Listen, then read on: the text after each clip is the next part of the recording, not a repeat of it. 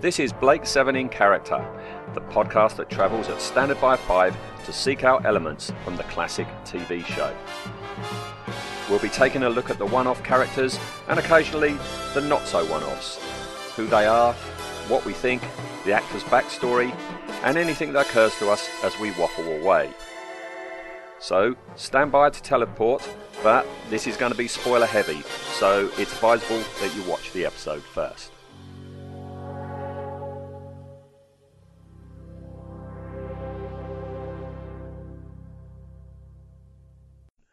Hello and welcome to episode 24, and I'm thinking this is the shortest screen time of any of our characters, Joban. What do you think, Ian?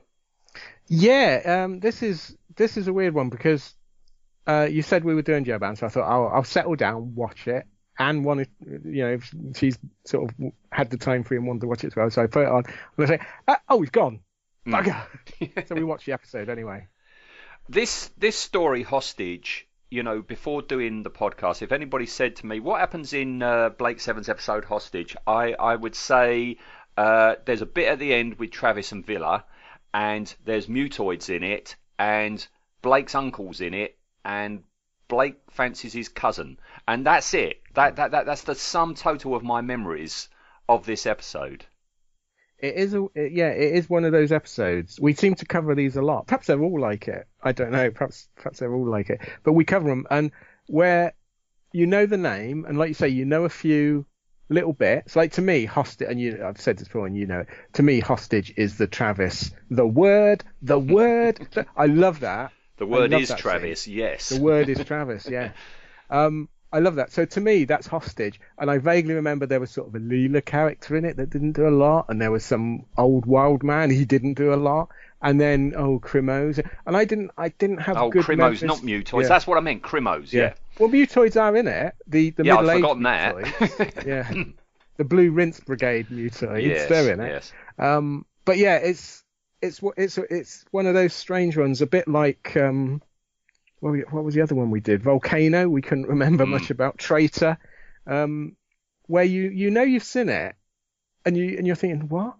But it was good because it meant it was a surprise watching it, and I pretty much enjoyed the episode. The last 10 minutes just descends into an utter shambles, and while we was watching it, Anne was sort of saying, "Well, I enjoyed it up to now. This has just become stupid." And I thought, "Yeah, okay, I can't. You know what? I just." Pick away at it. I can't offer any justifications for this. But she enjoyed Travis. I mean, that's good. She's getting to like Travis Mark II. That's good to hear. I didn't get right to the end. The furthest I've ever got into this episode since we've been doing this podcast is when I was researching for the mutoid episode. Yeah. So I knew about this bit at the beginning, and I knew there's a bit about halfway through where Servalan is going off to the planet, and Joban calls her back, and she says to the mutoid, ignore it, doesn't she? But that's the furthest that I've ever got into this. Yeah, well, like I say, we watched it all, and I'd forgotten how little or how late in the episode them getting to the planet is. There's quite that lengthy battle at the beginning, which I'd totally forgotten about. Which is, it's quite a nice little sequence. So I sort of remembered them going to the planet straight away. So that was quite a nice little surprise. But it's definitely one of those episodes that peters out. They run out of story and then just roll about in the mud for the last 20 minutes. And it is odd. I mean, it's called Hostage, and but it takes quite a while for that plot line to actually get started. But we're going to save that because we're going to do Ashton and talk about all of the hostage situation then. Yeah. But this story written by Alan Pryor. Okay, he also did Horizon, which is another story. I know that's set on a jungle planet, and there's some sort of like primitive society there, and Blake and Villa get their tops off. That's all I remember about Horizon. The topless episode. He did another one that we haven't got to yet, The Keeper. All right. Yeah, see, all forgettable episodes, yes, aren't they? Yeah. I was always amazed that the Blake 7 Appreciation Society called themselves after Horizon. Yes. And I thought, what is in that episode that they, out of all the others, they went, you know what, that's good. Yeah. I wonder what it was. Cygnus Alpha. I mean, Ian last Yeah. week was saying about, why he called his company Cygnus Alpha. It does sound science fiction-y, doesn't it? Yeah. I mean, like the planet in this one, X-Bar. That's better than calling something Horizon. Yeah, yeah. But yeah, forgettable. Alan Pryor, he did 4 stories. You can well, 5 if you include this one, that they are forgettable, apart from one. Okay, so Right. he did this one, Hostage, he did Horizon, he did The Keeper, he did Volcano, right? And the last one would be forgettable if it wasn't so bloody awful, and that's Animals. Oh, I think any Blake Seven fan, if you say Blake Seven Animals, that sigh that's comes what you out. get. You go, oh. Because he wasn't really a science fiction writer. That's the only science fiction he's ever written. He mainly wrote for like Coronation Street and Z Cars and The Sweeney and Onedian Line and these sort of things. Well, I wonder if he's almost like an in-house writer. So he's there. He's a steady pair of hands. He'll give you something that's filmable. You don't have to put too much effort in. I mean, they used to have a lot of that on Doctor Who, because again, it's with the BBC at this point, the way they organize series is mad. I mean, no one in their right mind would organize things the way they organized it then. So you had a script editor, and it was his job to get writers in, and the writers would have to do like a 1 or 2 page pitch, and then they would work with one. So the script editors used to build up a pool of writers that they could trust, not necessarily the best writers, not necessarily the ones that will give you the most, but the ones that they know that they're not going to have a lot of grief chasing them up, or they're not going to have to amend. Yeah, dependable, possibly quite bland, but gets the job done. And the nature at the BBC at that time was very much there's a classic interview with a producer, and I can't remember who it was, but they said, what was your motivation on doing this? And it was like, so as we had something to fill that slot.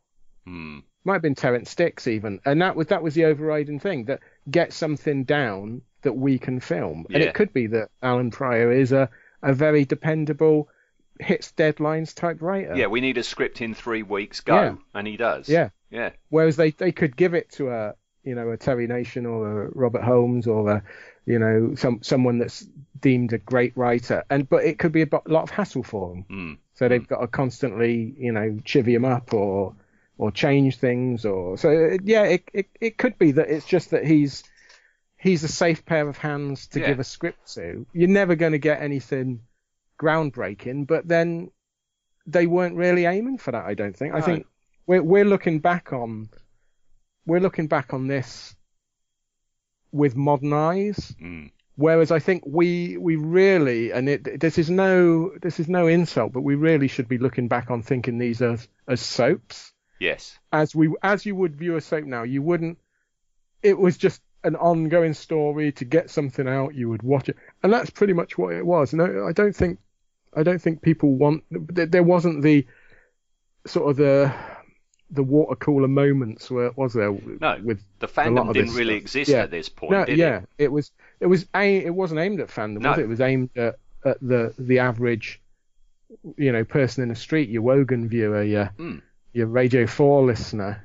They weren't thinking that 30 years down the road, 40 years down the road, people will be talking about this on podcasts. All right, well, let's get started, and it starts again with that series of space scenes. I keep getting surprised every time I see these. I thought maybe that was just a one-off in the early days, but here we are. We're in season 2, and they're still using it. Still using the space scenes, Yeah, and it still ends with that beauty shot of the Liberator. Yeah, it's worth it for that. Which makes you sigh every time as well, yeah. And we go inside, and it's quite rare, There's a rare moment of quiet on the flight deck. Blake's just wandering around, and you've got Villa and Avon at the picnic table there, haven't they? Yes. Yeah, the never seen before, never seen again picnic table. Yeah, and Avon's poking at some circuitry with the Shepscope. Quiet, isn't it? Yes. Information. Forward sensors indicate Federation pursuit ships Zen, strategy 3, immediate operation. Confirmed. Battle stations. Give me bearing and number of hostiles. Battle computers will specify 3 seconds. Activate the force wall. Activated. What's happening? Pursuit ship coming in. Get us moving. Sensors indicate 2 hostiles, bearing 137. He's doing something important, no doubt, and Villa's just watching him. Again, nice that it sort of Villa's spending his off time with Avon. Yeah. They're not really nattering at all. I did wonder. Yeah, I did wonder. I mean, how many rooms are there in the Liberator? Because you would have thought, wouldn't Avon have been fiddling with this in some sort of like workshop or in his room? Why is he fiddling with this bit of circuitry on the flight deck? And then it came to me when I was watching later on. I was thinking, this is an odd thing to be doing. But later on, Villa says, when are you going to fix the detector shield? Is this the detector shield that he's trying to fix? That's why he's doing it on the flight deck. Also, for all his protestations, Avon likes having witnesses, doesn't he? He likes people to witness what he's doing. True. I think he likes the fact that people are taking an interest. Yeah, it's the aren't I clever, isn't it? Yeah. You can't do this, Villa, but look at me. I'm poking this old circuit board from a radio with the Shepscope. With the Shepscope. It's. I think he needs an audience. I don't think Avon would work very well on his own. No, because there's no show. It is showing off, isn't it? Because 2 pursuit ships come along, and Avon, in that very Avon way, gets up and goes across to the communicator and presses it and orders battle stations. He didn't have to do it in that melodramatic way, but that's the Avon way.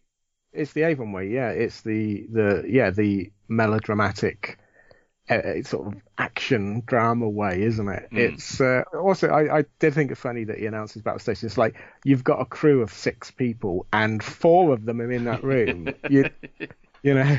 Yeah. It's almost to the Red Dwarf bit, anyway. They said, go to Red Alert where we'd have to change the light bulb. It's almost to that level of, there's almost no point having Red Alert on this ship. It's not the Enterprise. No. We were talking about it earlier, weren't we, in an earlier episode when they deduced that Callie is the one that's been fiddling around with it. But you haven't got a crew of 100 people. It's not hard to work out. You know where each person is. It's not difficult. You should have come to that conclusion a lot quicker. Yeah. But they go through evasive manoeuvres to get away from these 2 ships, and we get much in the way of angle poised lamp action from Jenna. You don't very often see the angle poised lamps working I think it's because it looks so silly, doesn't it? It does. I mean, I did like also that they say evasive manoeuvres now, and then it shows the Liberator just doing a slight downwards turn to the left or the right. It's like, that's not very evasive. No, I always remember Roger Murray Leach. He was saying about the angle poised lamps. At that time, they were quite futuristic at that time and were quite expensive, and that's why they used them. It's like when Ark in Space on Doctor Who, they used bubble wrap because this was a new material. Now it's just absolutely everywhere, and it's quite laughable, Yeah, well, I whenever I see the Liberator angle poised lamp controls, I think I'd love to have them because I could use them for the arms on my full-size Crow from Mystery Science Theatre. Because you just can't get this sort of angle poise anymore, can you? No. And they're so kitsch. Yeah, and therefore expensive. This is the trouble with trying to buy up retro stuff. Everybody wants retro now. Once upon a time, you couldn't give it away. Now, it's very collectible. Yeah. 2 more pursuit ships arrive, and then 4 more on top of that. Does it bother you that that small amount of pursuit ships is a threat to the Liberator? Because it always bothers me, because I mean, a lot of this we'll talk about on the Liberator episode, but you and I believe that the pursuit ships are quite small in relation to the Liberator. So and we find out in a story that we haven't covered yet that the safest that they can go without pursuit ships being a threat to the Liberator is 3. Does that niggle you that such a small amount is that much of a threat? Well, watching this, I sort of had similar thoughts, and I was thinking the Liberator, especially in this little battle, puts up a pitiful showing. I mean, utterly rubbish. Because, all right, we find out you end up with 20 pursuit ships, but yeah, you're right. At the time, there's 3, and they're just in front of them. and they say, let's go to top speed and let's do this and that, and they don't really fire back. We know the Liberator's firepower is better than a pursuit ship. Yep. Why have they not got Villa or someone saying every time you got one in your sights, blow it to bits? It's the fastest, most powerful ship that anyone's ever encountered, and it just sits there and takes it. Yeah, this guy, this space commander, whatever he is a space commander, and he's wearing Travis's uniform, cast offs.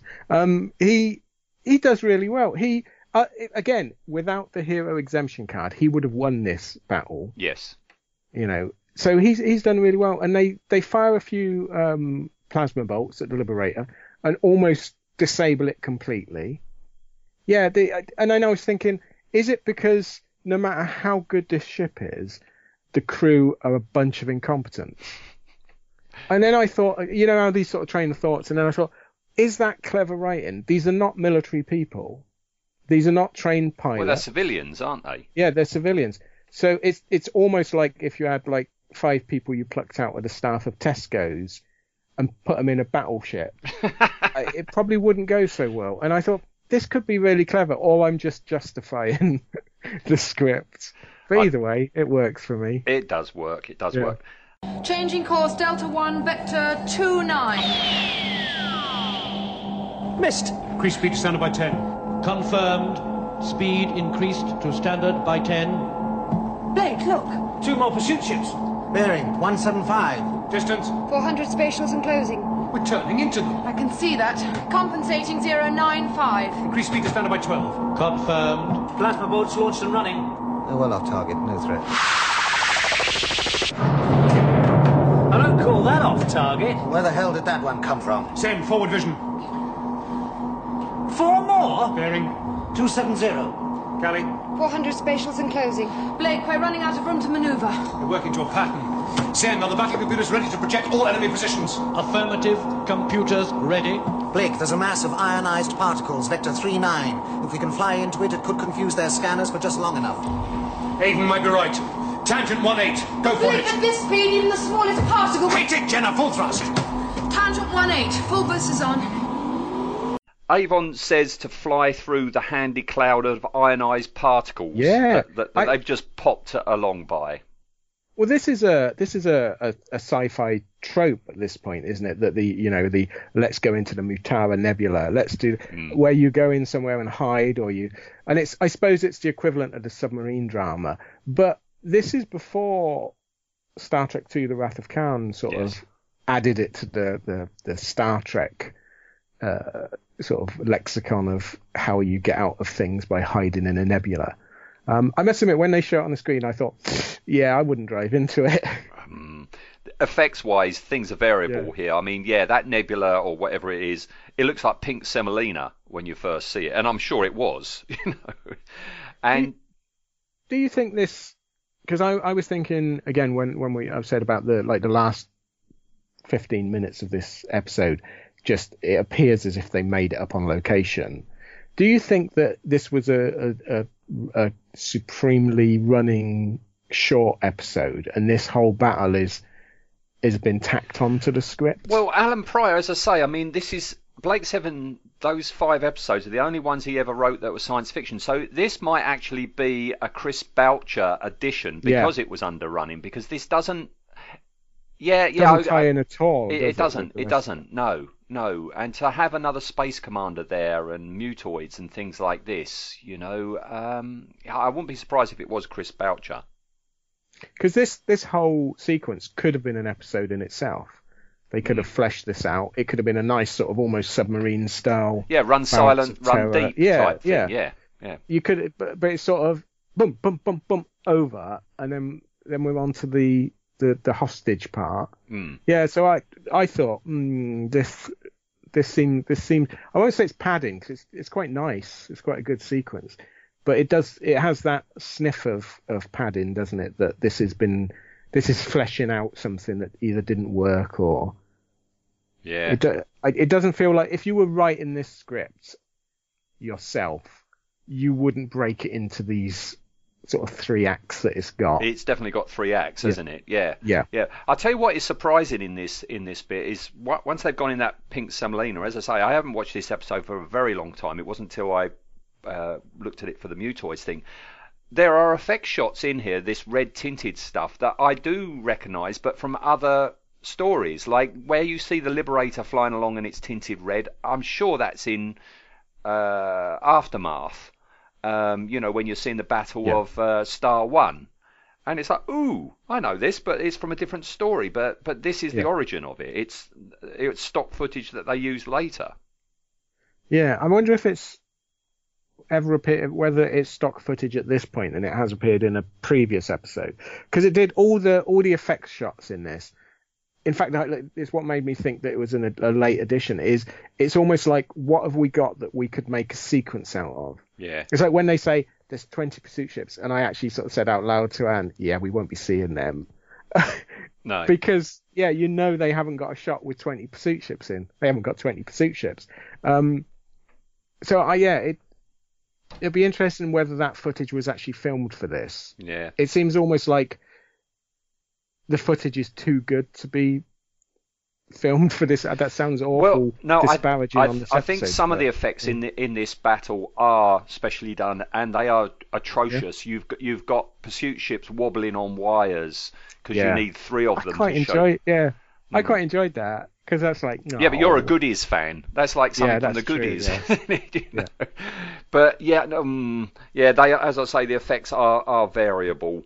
You do get some nice views of the pursuit ship. It doesn't look red at all, though, does it? No, when this bit coming up now, where they've lost the pursuit ships, and then you zoom in on this Space Commander's pursuit ship, and it's just the photography. It doesn't look like the red oxide colour, no, not at all. Or the deep red brown. It's almost like a fleshy tan colour. I mean, I know that's just the processing or the photography, but it looks very strange.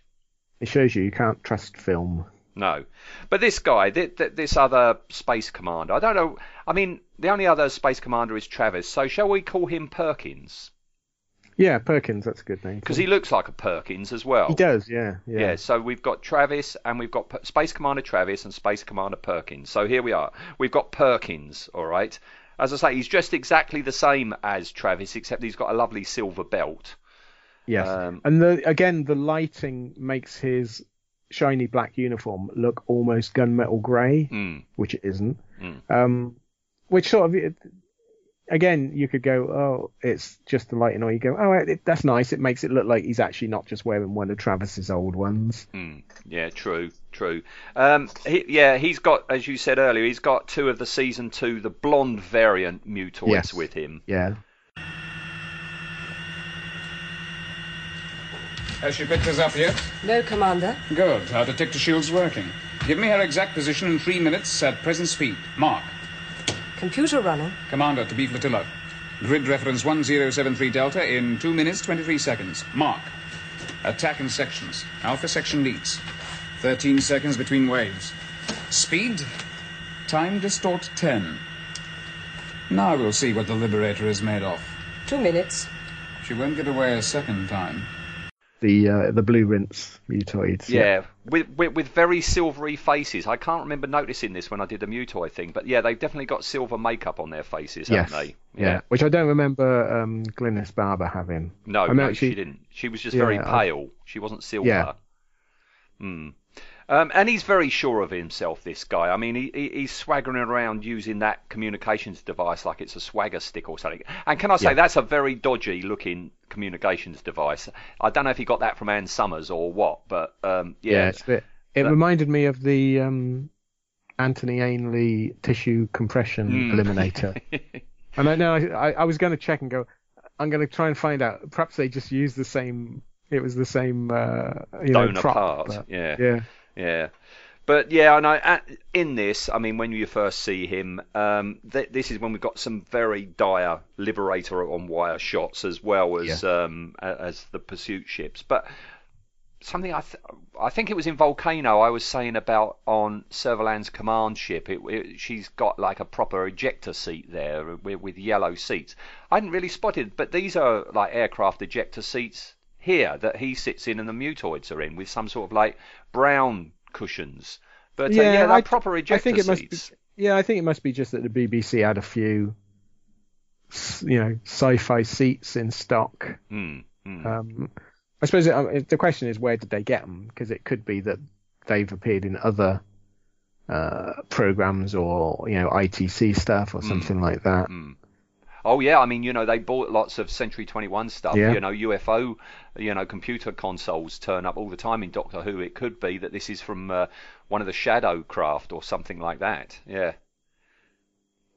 Yes. Yeah, it's it again, and it not being disparaging, but some of the stuff looks too good to be made for the show. Yes. I tell you something that was made for the show and it doesn't look good is that awful on-screen computer countdown graphic. Yeah, who's filming that? Who's filming that shot of the Liberator with the countdown on? Someone is going it's a sideways shot of the Liberator, and whoever's filming it is going directly towards them. Yeah, just shoot them. I mean, if you're that close that you can film it in nice detail, just shoot them. Crash into them. Do something. Yeah. Yeah. And the count of pursuit ships then reaches 20. Federation pursuit ships registering on forward detectors, now number 20.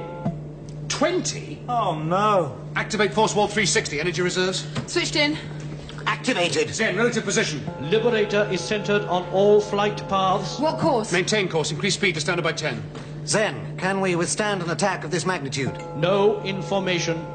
Thank you, that's very helpful. 20, yeah. I think that's the most we ever... I think it's the most ever. Now, of course, there's no way you're ever going to see on screen 20 pursuit ships. So we've gone back to the P-bulb affair, haven't we?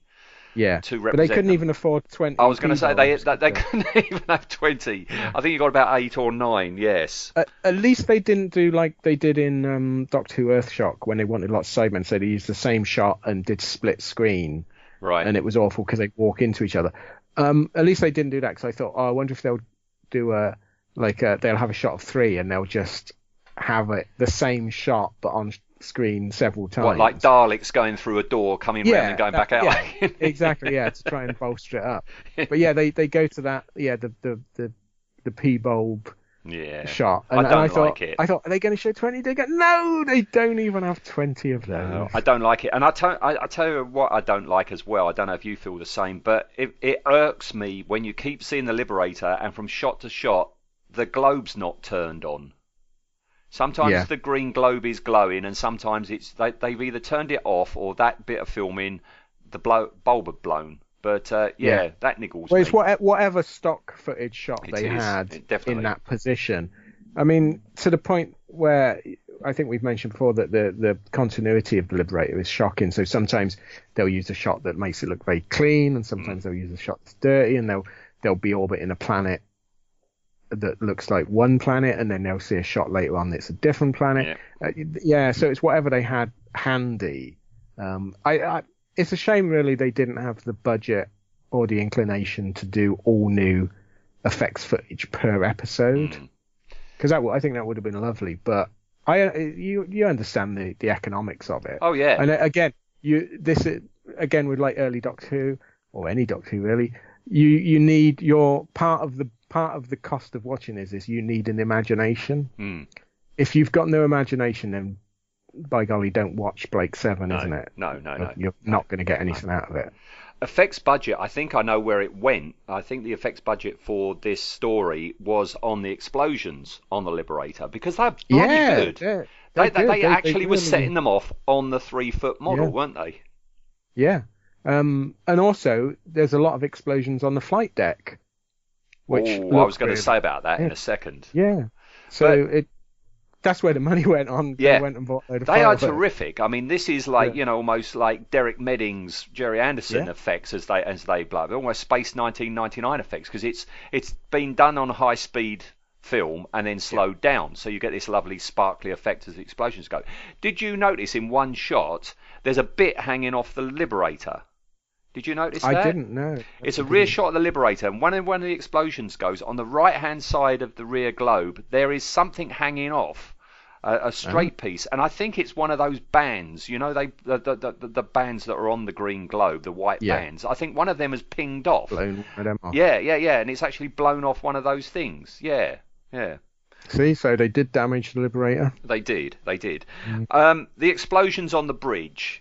I love the way, you know, they are hefty old explosions, and after the first one, where you've clearly got, you know, Thomas jumping because he wasn't expecting to go off. Yeah. After that, every time the explosion happens, there's nobody on the bridge, I guess for health and safety effects, and then you'll have Jenna running or Blake running after the explosion has happened.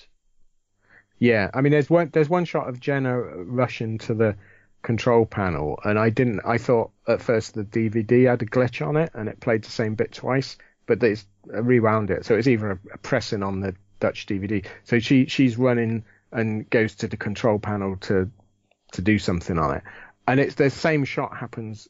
It cuts to an exterior shot, and then it cuts back to her going to the console again. Yeah, might just be the Dutch. It might be your Dutch DVD. Yes, you got special edition. It might be worth something. Yeah.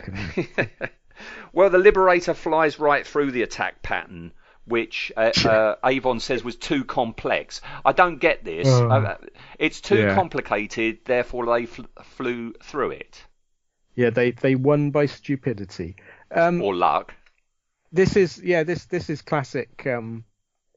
That the bad guys have planned too much, isn't it? And it's like they couldn't. The Liberator turned too quickly, and they couldn't slow down. It was like, oh, this is not. You could have worked out a better way, you know.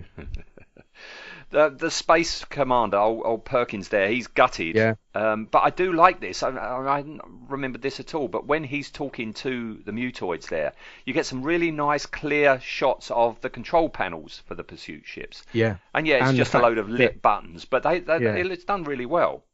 It is, but there's one point where one of the mutoids presses a button on it, and the whole back panel is loose, and it sort of moves down by about a centimetre. Which it might have happened in a battle. You know.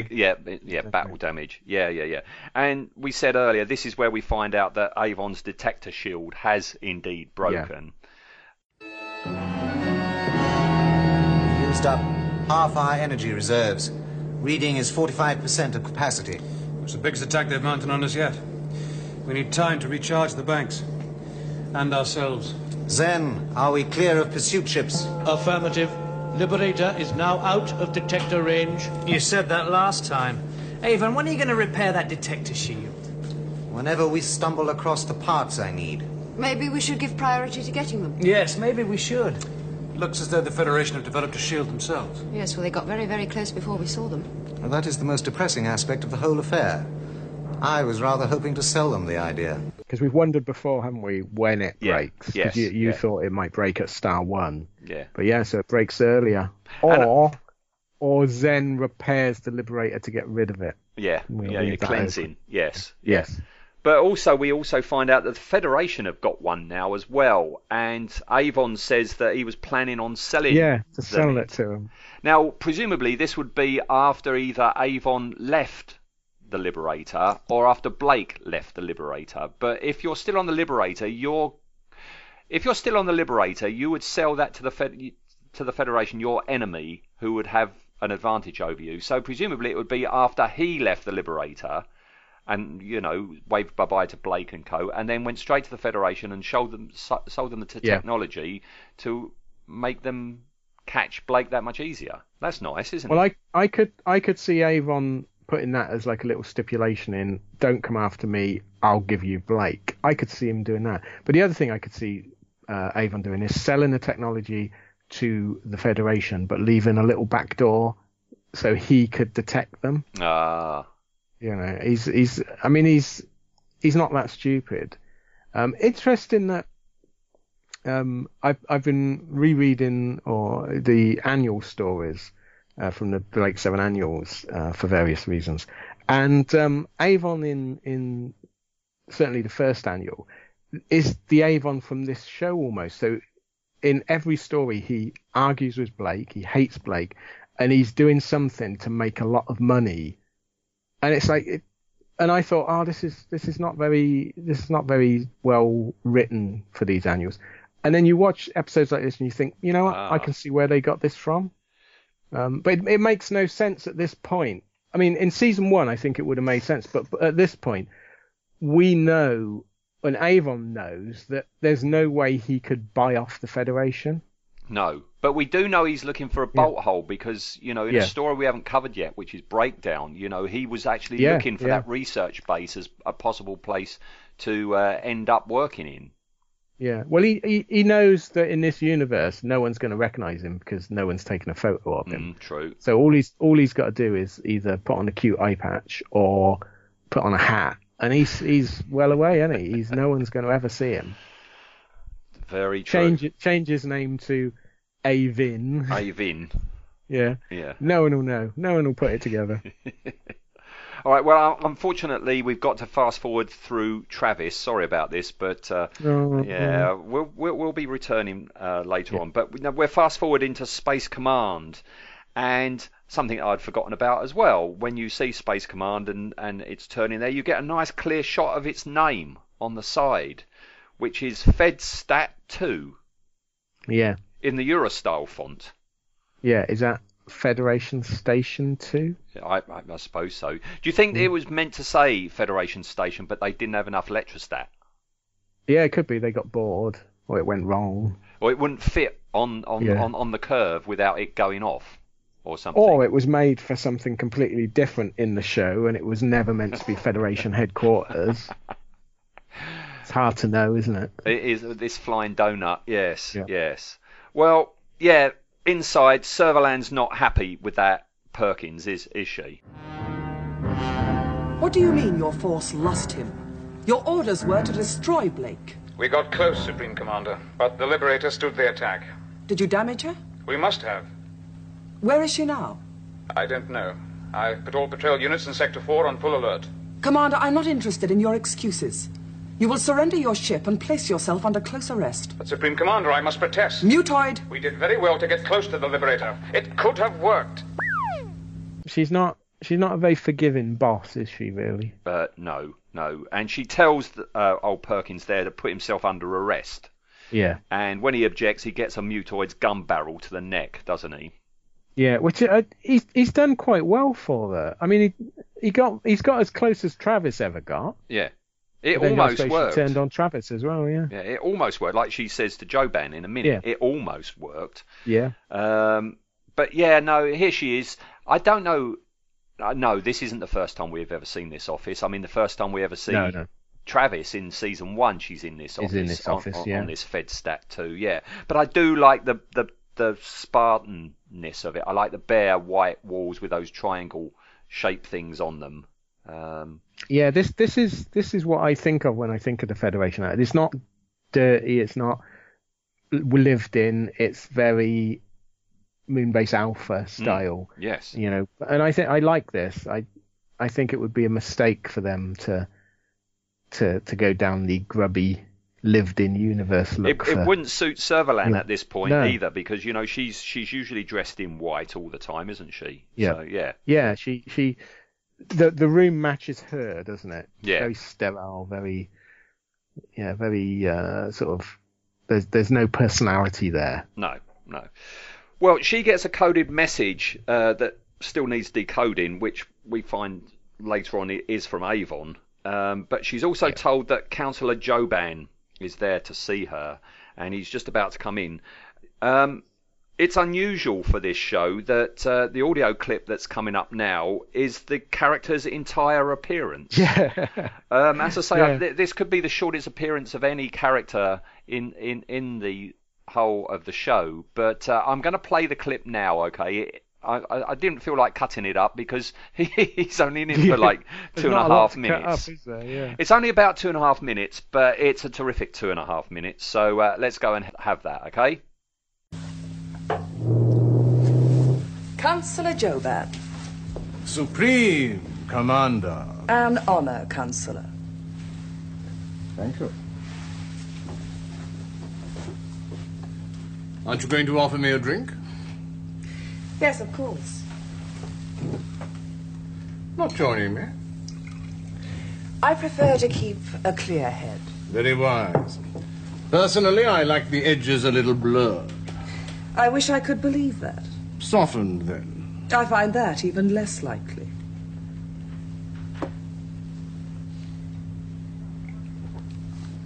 It failed, then? I knew you were well informed, but... All that logistical output. And it failed. It almost succeeded. Almost succeeded is not really good enough, is it? Did I suggest that it was? Some members of the Council are concerned that many of our citizens now know of Blake's activities, and those of the renegade Travis. But there have been no public space casts on either Travis or Blake. People talk Serverland. There's no way of stopping them. This is a major breach of security. The punishment is total. Who are these people who have been talking? I want their names, Councillor. All sorts of citizens, from alphas to labor grades, know of Blake's defiance of the Federation. They talk of him as a sort of hero, many of them. What rubbish. These men impede progress. And more importantly, order. Order, Serverland. It is all that matters. I do not need you to remind me of that, Councillor. I supported your appointment. Perhaps I was wrong. Perhaps you were. There's a first time for everything, Joban. I've always admired your willingness to take risks. Calculated risks. I add up to a dangerous enemy. So do I, Councillor. The Council asked, where is Blake's head? And we've no answer. You should have it. The answer or his head? Both. Good. I would not like to think I might have been wrong in my choice. Can I offer you another... Thank you. No. I must try to emulate your clarity of thoughts. I value our friendship. Goodbye, Supreme Commander. Goodbye, Councillor Joban. Okay, well, she looks worried before he comes in, but then as soon as he comes in, she's all smiles, isn't she? Yeah, she's that really nice Servalan of old, where she's very fakely gracious. Yes. Like you say, all smiles, all teeth. Yeah. All pleasantries. Would you like a drink? Yeah. Yeah. And she says it's an honour that he's there, and he doesn't disagree or anything. You know? Again, this is my idea of what the Blake 7 universe should be. The political side. I love this. I love the fact that he's not frightened of Servalan. No. She's not the pantomime villain that she later becomes. He knows at this point he's got the upper hand. She may be able to have him killed outright, but he's got the political power. Yeah. And he's not scared. He's so sure of himself. He knows it, and he knows that she knows that he knows it. Yeah. So he goes through the bare minimum of responding to her pleasantries. Yeah. But feels he doesn't have to. Whereas she's definitely, she knows that this man could have her out of that job. Yeah. With just the word in the right ear. But I love that. It's all so pleasant, you know. But it's through gritted teeth, and you don't buy it for 1 second that they actually mean. They're not sincere, either of them, you know. No, not at all. It's all a facade. Can I just do a little aside here, because I have personal experience of this. Okay, I used to work with a manager who was rubbish. She was terrible, but she had that arrogance, you know, and I hated her, she hated me, and we both knew it. But because we were doing a job, we had to get on, right? And it was just like this. I would avoid her like the plague, but because she was the general manager and I was the chief projectionist, there were times when I had to speak to her. And every time I watch this scene, it's like, yep, that's me and her, because this was what we were like. And I tell you what, one of my team left because he couldn't stand working with her anymore. Okay, and so we had to, you know, advertise for a replacement projectionist, and this guy came along and he got the job, and he became a very great friend of mine. And it wasn't until years later that he said to me, when I came along for the interview, I thought there was something really weird going on there, because there were you and her, and you kept smiling at each other, and I'm thinking to myself, this is all a bit odd, you know. Yeah. And he was picking up on this, you know, just chilly camaraderie, if you like, you know. Well, it's almost, a classic British thing, isn't it? Is we are all just Ned Flanders in that we will just serve you the last beer when we want you to leave because we're polite hosts. But yeah, it's really nicely played and so realistic. It reminded me a lot of and the best of the Blake Seven political scenes do remind me of this, and it's the reason I love the book is Dune. So there's a lot of political stuff in Dune where people that outside of talking to each other would be trying to kill each other, but there's that sort of expected civility where you talk to each other, and it's all very veiled threats. And I love that, and I love this scene. And Kevin Stoney is just, no one plays a better. He's snake-like, isn't he? You're waiting for him to pounce. It's a very short scene, but he's just so good, and you're waiting for. It's like he's got those hooded eyes. It's just he's so good in this. You say snake-like. I've got shark-like. It's like a shark eyeing up his prey. I mean, this is typical Kevin Stoney. He was brilliant at this role. He's oily and lethal at the same time, isn't he? Yeah, he's oily. He's smarmy. He's got that smirk on his face. And I'll tell you what, he has that smirk on his face, but he closes his eyes almost completely shut. I mean, I think in the Space 1999 episode he was in, I could never tell, is he blind or not? Because he never actually opened his eyes. You never saw his pupils. Well, the actor had I don't know what the political correct term now is, but as kids we used to call it a lazy eye.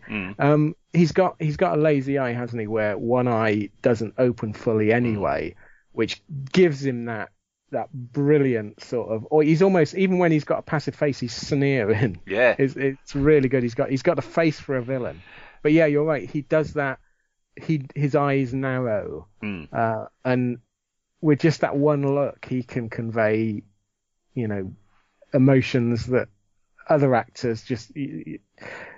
He never once raises his voice in this, but it's the equivalent as if he had come in and just screamed at he's threatening Servalan that she's doing a crap job. Yeah, he is totally and utterly threatening, isn't he? Oh, totally. There's no, because you're aware that Servalan is the villain, and you're aware that she causes people to be killed. She kills people herself, but this guy's got the upper hand in being evil. If you were in that room, you would turn your back on Servalan so you could watch this guy, wouldn't you? Absolutely. Yes. Yeah. And he has got that smile on his face when he says, are you going to offer me a drink? And so she pours him some of that spirit level stuff, doesn't she? And yes. And I like how when he's focused on having his drink, Jacqueline Pierce, she lets her smile drop momentarily. Yeah. It just goes, and you can just see from that look on her face, she's like, she's concerned. Yeah, I mean, I don't think we've not really discussed Servalan a lot, have we, in these things, because she's not really appeared in a lot of the stories. But Jacqueline Pierce is just wonderful as Servalan. She is such a good actress. Which is interesting because when you see her in interviews, she comes across as completely balmy, and the one time I ever met her, she came across as completely balmy. I was not disappointed. I've only met her the once, and she was everything I wanted her to be. It's from watching her on Swap Shop and things like that. You get a mental image that she's quite an eccentric character, and boy, was she. But as Servalan, there's a reason that I mean, at the time, Servalan was huge. There was a lot of sort of, because she started just, I mean, Thatcher had been leader of the Conservative Party, but hadn't been Prime Minister. So when Thatcher came in as Prime Minister, 79, there was a lot of concurrent sort of Servalan and Thatcher were the same. So in the papers would do the same thing. And Jacqueline Pierce, at the time, her haircut was front page news. Yes. Now you look at it and think, it's not short at all. It's like when you see Deckard in Blade Runner, isn't it? You go, that's not short at all. Yeah, that was called a punk haircut, wasn't it? It's like, no, it's not. That's not a punk haircut. It's a short back and sides. Yeah. In fact, in schools now, that would be considered a bit hippie-ish. Yes. Get your haircut. It's a bit long. Shave it like everyone else. But yeah, so there's a reason that she sort of became almost the breakout character that took on a life of its own with the sort of the non-fans, the thing. And it's because she's superb. And the same with Paul Darrow as Avon. Certainly for the first 3 seasons, he's absolutely superb. He's pinpoint accurate with the way he's playing this. But yeah, she's just wonderful. This is a lovely. I mean, although it's like you say, it's probably the shortest scene we'll ever cover. But it contains some of the best acting between 2 professional, really good actors. It's like a masterclass, isn't it? Yeah. Yeah. And well written. Is this a bit of a Chris Boucher? Could be a Chris Boucher thing. Yeah. But I was just thinking then, I mean, we're saying, you've got these 2 actors, the superb masterclass in Federation villainy. Compare this to, the Federation bad guys we were talking about in Traitor from season 4. And there is no comparison, is there? No. There's just none whatsoever. It's like comparing a real life person with a tracing paper crayon picture of a villain, isn't it? It's like your local theatre one week has on a Shakespeare play, the following week it has pantomime. That's the difference between the 2. Yeah, it's completely different classes. And it's not to say that like Christopher Neiman, that they're not bad actors per se, but at this point in the show, these scenes are being treated totally realistically. Yeah, it's not space opera at this point. It's this could have been the CEO of a company and someone on the board discussing in a contemporary, sort of thriller. Yeah, this isn't a science fiction scene. I mean, you're absolutely right. You could put this into a contemporary drama. You could put it into a World War II drama where somebody is stirring up, political, trouble. It's not science fiction-y at all, is it? And I think Blake Seven is best when it's not science fiction-y, which is a strange thing to say because it's a science fiction show. But when it veers into space opera, it's always terrible. It's always, we've said so many times disparagingly that it's almost like we can't do Star Wars style space opera.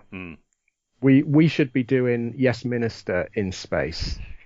And when you look at like early Red Dwarf, that's exactly what it is. Yeah. The fact that it's in space is totally immaterial to the what's happening. The human element.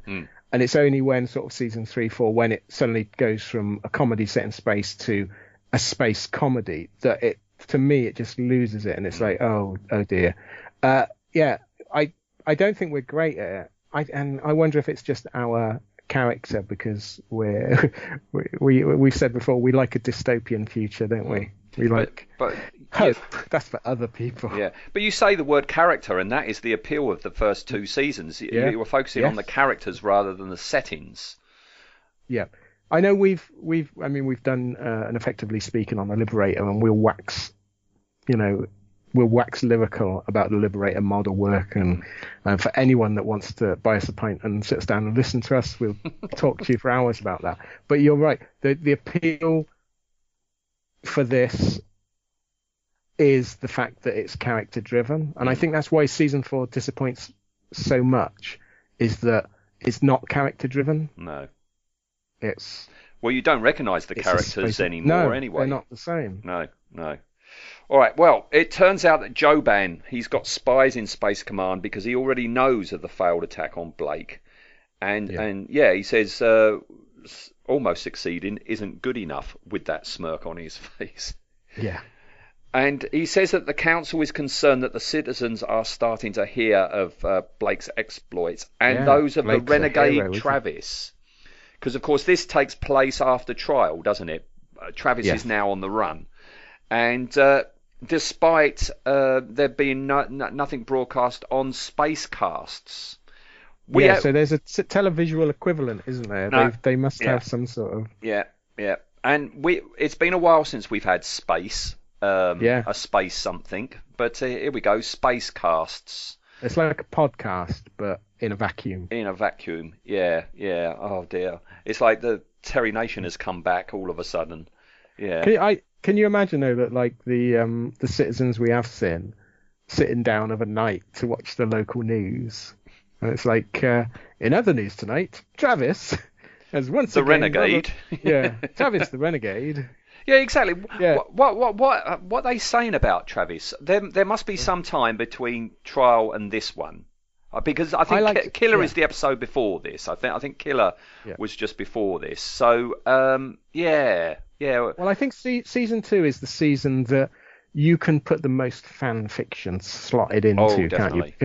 Because it's definitely a spread out. It's not. Unlike season 1, where a lot of the episodes were like bang, bang, bang, bang, one after the other, and there's no room for anything. This is the one where if you wanted to do a story about Travis going off and having adventures, you could slot this in. And I think there's lots of things we're not seeing, isn't there? Because what we've seen of Travis so far, like say from trial, that wouldn't make it to the local news, would it? No, I don't think. No, wouldn't make it to the space news. So what else is he doing? So, yeah, in local news today, Travis punched a slightly overweight guard and knocked him down. It's not going to be news. So he must be doing other stuff. Well, presumably part of it. I mean, the last time we saw Travis, he was given a pursuit ship by Servalan, which I'm guessing is something Joban doesn't know about, with 2 mutoids. The next time we see him, which is in this story, he's ditched the mutoids and he's got Crimos with him, hasn't he? So there must be a whole Crimo story somewhere. Yeah, which is good because although they're pathetically named, the idea of the Crimos is quite good, and the sort of the scar-faced one we see, he's really good. I was thinking about us doing an episode on him because he is so. Yeah, good. he's such a good, well acted. I mean, when we were watching it, Anne was sort of saying, is this guy appearing anymore? And it's like, no. Doesn't he get blown up? He does, yeah. He gets. They use the same shot as when Varga, Brian Blessed explodes, don't they? Oh, really? Vargas. Okay. Yeah. Oh, I've got that to look forward to. Yeah. Right. But yeah, he's I wonder if this was originally written with mutoids instead of Crimos, and they were going to go with the. Perhaps they didn't have enough costumes. Yeah, it could be something as simple as that. Yeah. But Servalan wants to know who's talking, and here we get another reference to the grade system of the Federation. Yeah. Joban talks about alpha grades down to the Labour grade. So I guess that's your sweep there. Yes, that's so. Because when we did the Earth one, we didn't mention the grades or anything. Perhaps we should have covered that as to what the grade, because you got alpha grade, presumably beta. Yeah, but where does that stop? American, do you beta. go yeah. Well, presumably, if you go all the way to where you've got like Zeta class grades, God knows they're the equivalent of the Chuds, I suppose. They're living in the sewers. But then they'd say worker grades as if that's a step below the grade system. As if system. that's the lowest. The lowest of the low is the working class. Yeah, but they're the people keeping Servalan's office pure white. She wants to be better to them. Do you think it is something as blatant as that? It's the English 70s, the class system.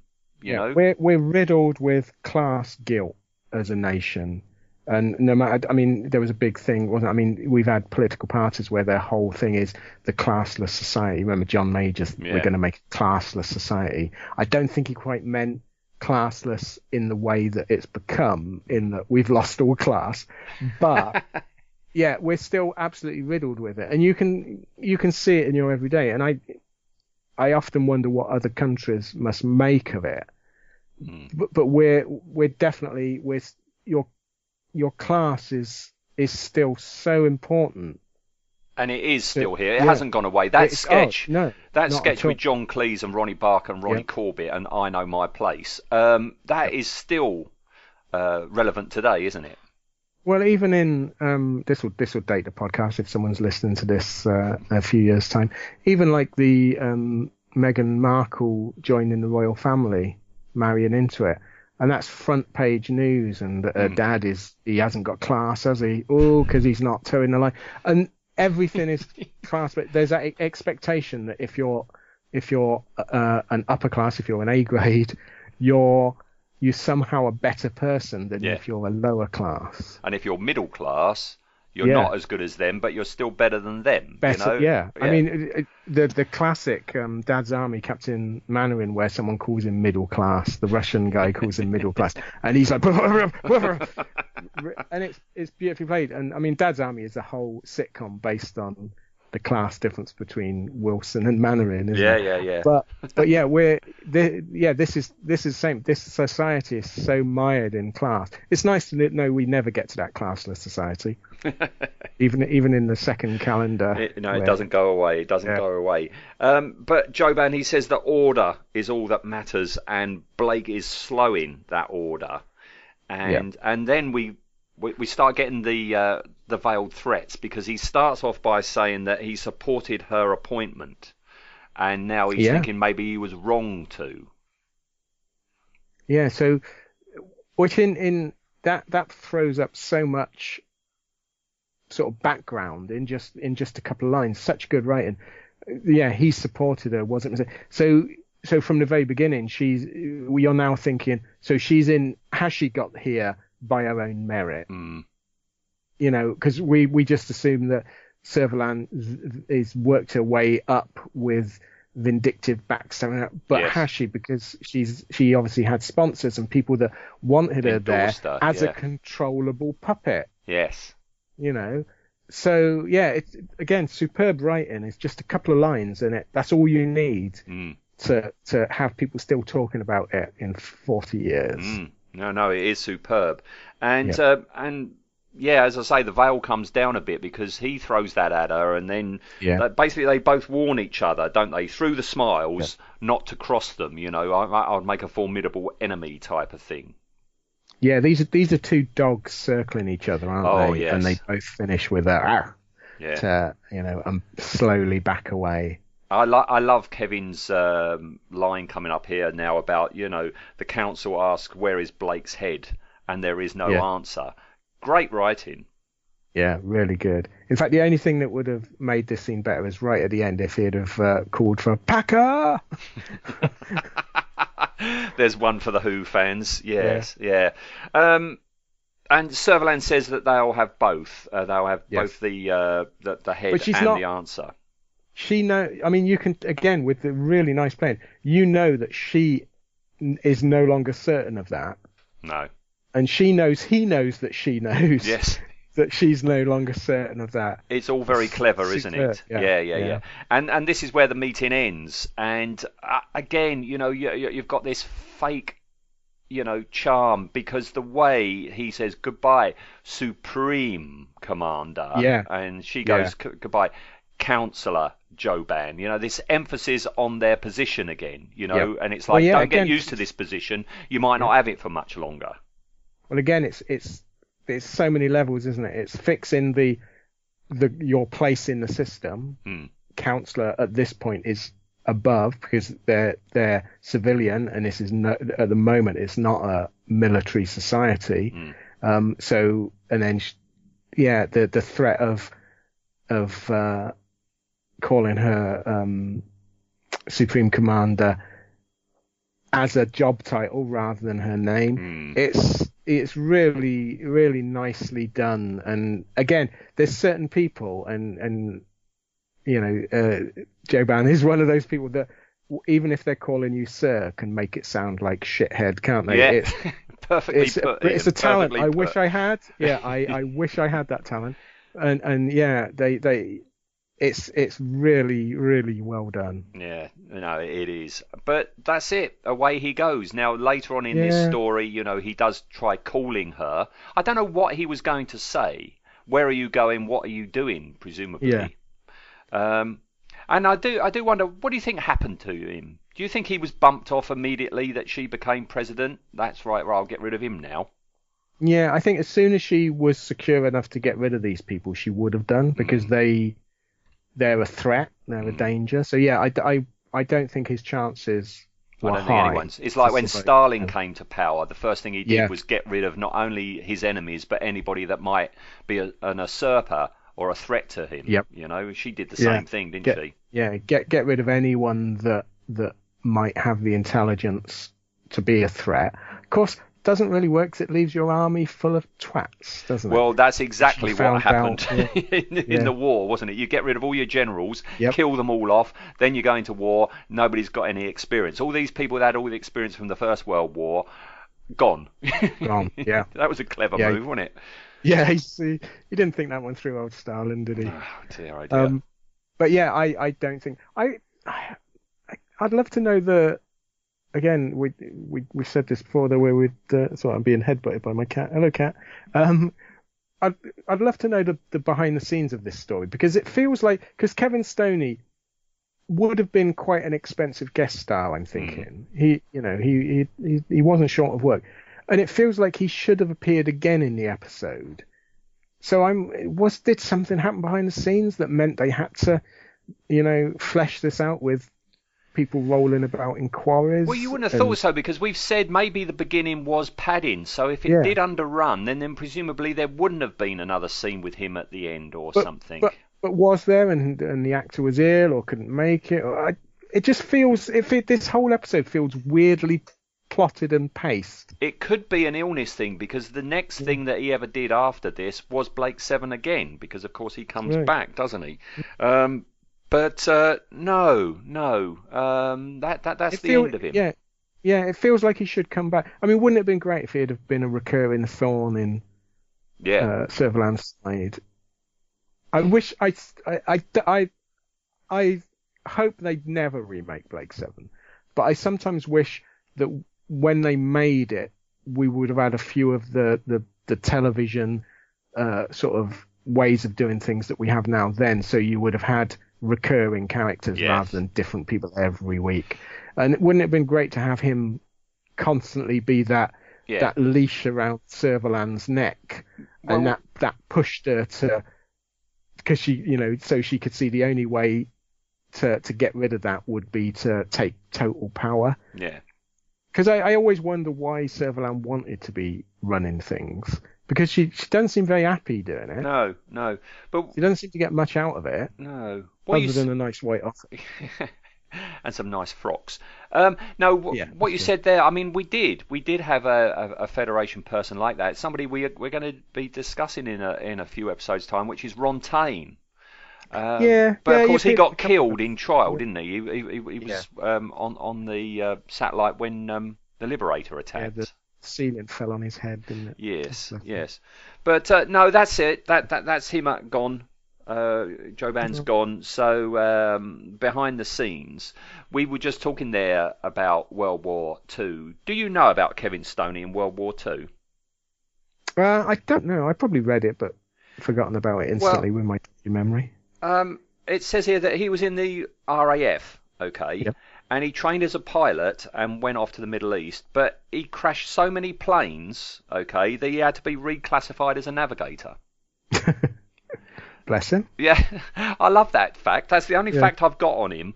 And he was so crap a pilot, they actually reclassified him as a navigator because he was proving to be too expensive. Yeah, I like that. That's good. I wonder if it's something to do with his eyesight. Oh, that's what I was just about to say. But if there's something wrong with his eye, wouldn't that have been picked up in the medical? I suppose it depends when, because by the tail end of the war, we weren't. Our choosiness had gone down a bit, hadn't it? Yeah, or he got his eye problem through crashing one of the planes. Could be. Could be. Oil squirted in or something like that. Could be a war wound. I want to go out and find a biography of Kevin Stoney now. Yes. Yeah, I'll have a look as well. Yeah. That's something we didn't mention, is he has got a war wound in this. Joban's got a scar, hasn't he, above his right eye, like a V shape. Yes. But yeah, no, Kevin Stoney, certainly known for TV villainy. He was in so many TV shows, it's untrue. On the IMDb, he actually has got 188 credits to his Wow. name, which is kind of high. He didn't do an awful lot in the way of film. He was mainly a TV person, wasn't he? And yeah, invariably a villain. He would never be the romantic lead, would he, Kevin Stoney? No. Well, a lot of actors that did predominantly TV work, of course, because the turnaround time was much quicker. So you know, if you were a TV actor, like especially a character actor, where you'd come on, do your little scene, and then you weren't starring in things, you could make a pretty good living by constantly, you'd every week doing something different. If you're signed up to a film, that could be 2-3 months doing one little role. So yeah, I can see why a lot of actors decided that TV was the way to go. Also, the fact we didn't really have much of a film industry. Not then. So unless you break into the States, what are you going to be doing? You're going to be playing the guest inspector on the buses or something. Yeah. I can't see Kevin Stoney in On the Buses. No. No. Blakey! Oh, no. All right. Okay, so if we go on to the tally, he's got quite a high genre tally. He's got a genre tally of 18, wow. which puts him definitely up there, I think, in the top 5. We thought he would do good, though, didn't we? Yes, we did. Good. Yeah, and some classics are in here. The first thing he did was in 1960, The Shadow of the Cat, a film alongside Barbara Shelley, who we're going to be featuring in a couple of episodes' time. So there's Dr. Plaxton. Yeah. Dr. Plaxton, yes, yeah. Next, one we know very well, Doctor Who: The Daleks' Master Plan, where he played... He played Mavic Chen, Guardian of the Solar System. In questionable makeup now, don't you think? That's. Do you think that's what did his eye in? Yeah, that's a subject in Doctor Who fandom, isn't it? Is that was he blacked up? Because it's not really mentioned in the script that he comes from anywhere specific. And there's no colour photos, are there, behind the scenes? So he could be green. We don't know. But yeah, he's definitely he's got a bit of a tan, hasn't he, on the footage that remains. Oh, Mavic. He was next in The Avengers. Then he was in The Prisoner. Then he was in The Blood Beast Terror. And, yes. Yeah. Watched that the other night. And there's 3 shows that I remember him from. One is Blake 7. Okay, the next appearance is here in Doctor Who in the Invasion, where he played Tobias Vaughan. Brilliant in that. Yeah, very much like that. Could be Joban. They could be brothers, couldn't they? It's the Vaughan and Packer show. Yes. The side men are like pointless in it. Let's just have Tobias Vaughan back. And Packer. And Packer, yeah, I love Packer. He's brilliant. All right, next one is a show we keep on mentioning, Out of the Unknown. Which we really need to get around to watching, I suppose. Yes, yeah. Then we've got Doom Watch. Yeah, I used to like Doom Watch. Yeah. Then Ace of Wands. Do you remember Ace of Wands? I've heard of it. I don't remember ever seeing it. I don't think you would like it. Yeah, it was a mid-70s ITV thing with this guy called Tarot who could read minds and stuff. Weren't that much. Next, he was in The Tomorrow People. Everyone was at one point. Can't hold that against him. Well, there's nothing else, was there? So yeah. And then Doctor Who again, Revenge of the Cybermen, where he was Tyrem under more makeup. Totally unrecognisable unless you would know it's him. Yeah, the next one is the third one that I always remember him, Space 1999 in The Last Enemy, where he played Talos, not made of bronze. Very good. But again, that could be Joban again. You never saw his pupils in that. He was so slouched in that chair, with his eyes barely open. Yeah. After that, it's the New Avengers, and then the Legend of King Arthur. Okay. Doesn't ring a bell. No, I don't remember this show at all, but it starred somebody who we'll be talking about in a minute. For next week's show, but we'll save that for the end. Okay. Quatermass, the John Mills version. John Mills, yeah. Yeah, he was the Prime Minister in that. Then he was in the Hammer House of Horror. Then Joban here, and then Ardus in Blake 7 in Animals. Now, What is the point of bringing back Kevin Stoney to Blake Seven? Why couldn't he have been Joban? Because Ardus is blind, isn't he, in Animals? I remember, and he recognises Servalan's voice. Yeah, which would have been perfect, wouldn't it? Yeah, and I know the average viewer would not have remembered Joban, so why not use it? There's only positives out of using him as the same character. Unless Joban is just so intelligent and so, on the ball, there's no way he would have got past her first line without saying, you're Servalan.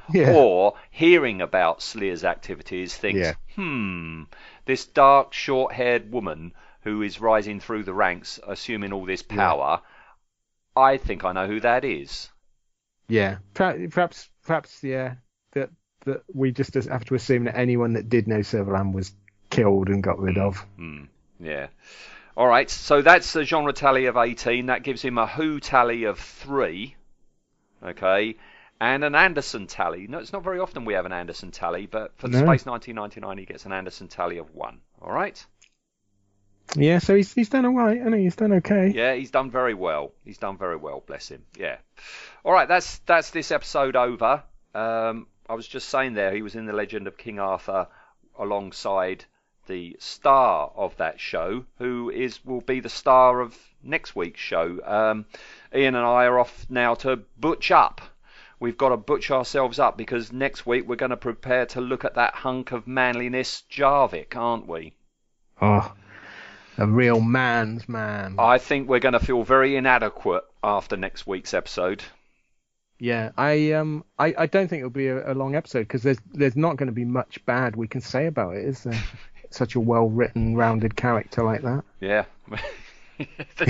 there's so much so right about that one, aren't we? Dear. It had to be done. It had to be done. And we knew this when we were talking about the last Ben Steed story, that Jarvik would have to come along. And, that sounds a bit uncomfortable, saying Jarvik come in, but... it's like... Interestingly, I read something online a couple of days back, and they were trying to defend Jarvik, saying that they thought it was a very clever pastiche of that style of character. So it's like a carry-on version. Of that type. So rather than being a sexist, disgustingly dated character, it's actually a Mickey take of a sexist, disgustingly dated character. All right. Well, so it's like, we've got to butch up over the next week and watch this episode. So we'll continue this next week. All right. Yes, we've got to dig out our boiler suits with zips that don't work on the front to show our chest. And we've got to do lots of practicing of hands on hips. If you're at the bus stop or you're waiting to be served in Tesco's, you've got to put your hands on your hips and you've got to have your shirt unbuttoned. Okay. Yeah, and so you've got to stand there in Tesco's, hands on hips, saying, "Scan faster, woman." Woman. See what happens. Woman, you are beautiful. Now, can you scan my food, please? Yes. Yes, woman, you are beautiful. I have a 20p off voucher. Can you redeem my car parking voucher? Actually, there's a comedy series in The Adventures of Jarvik in Everyday Life, isn't there? That Blake's Junction 7 should have done something about that, shouldn't they? They should have had Jarvik in, Yeah. Much like the comic strip presents, they sent up the professionals like mad, didn't they? Yes. Beautifully, they should have done that in that, yes. All right, to be continued next week then, Ian, all right? Yeah, I'm half looking forward to it and half dreading it, to be fair.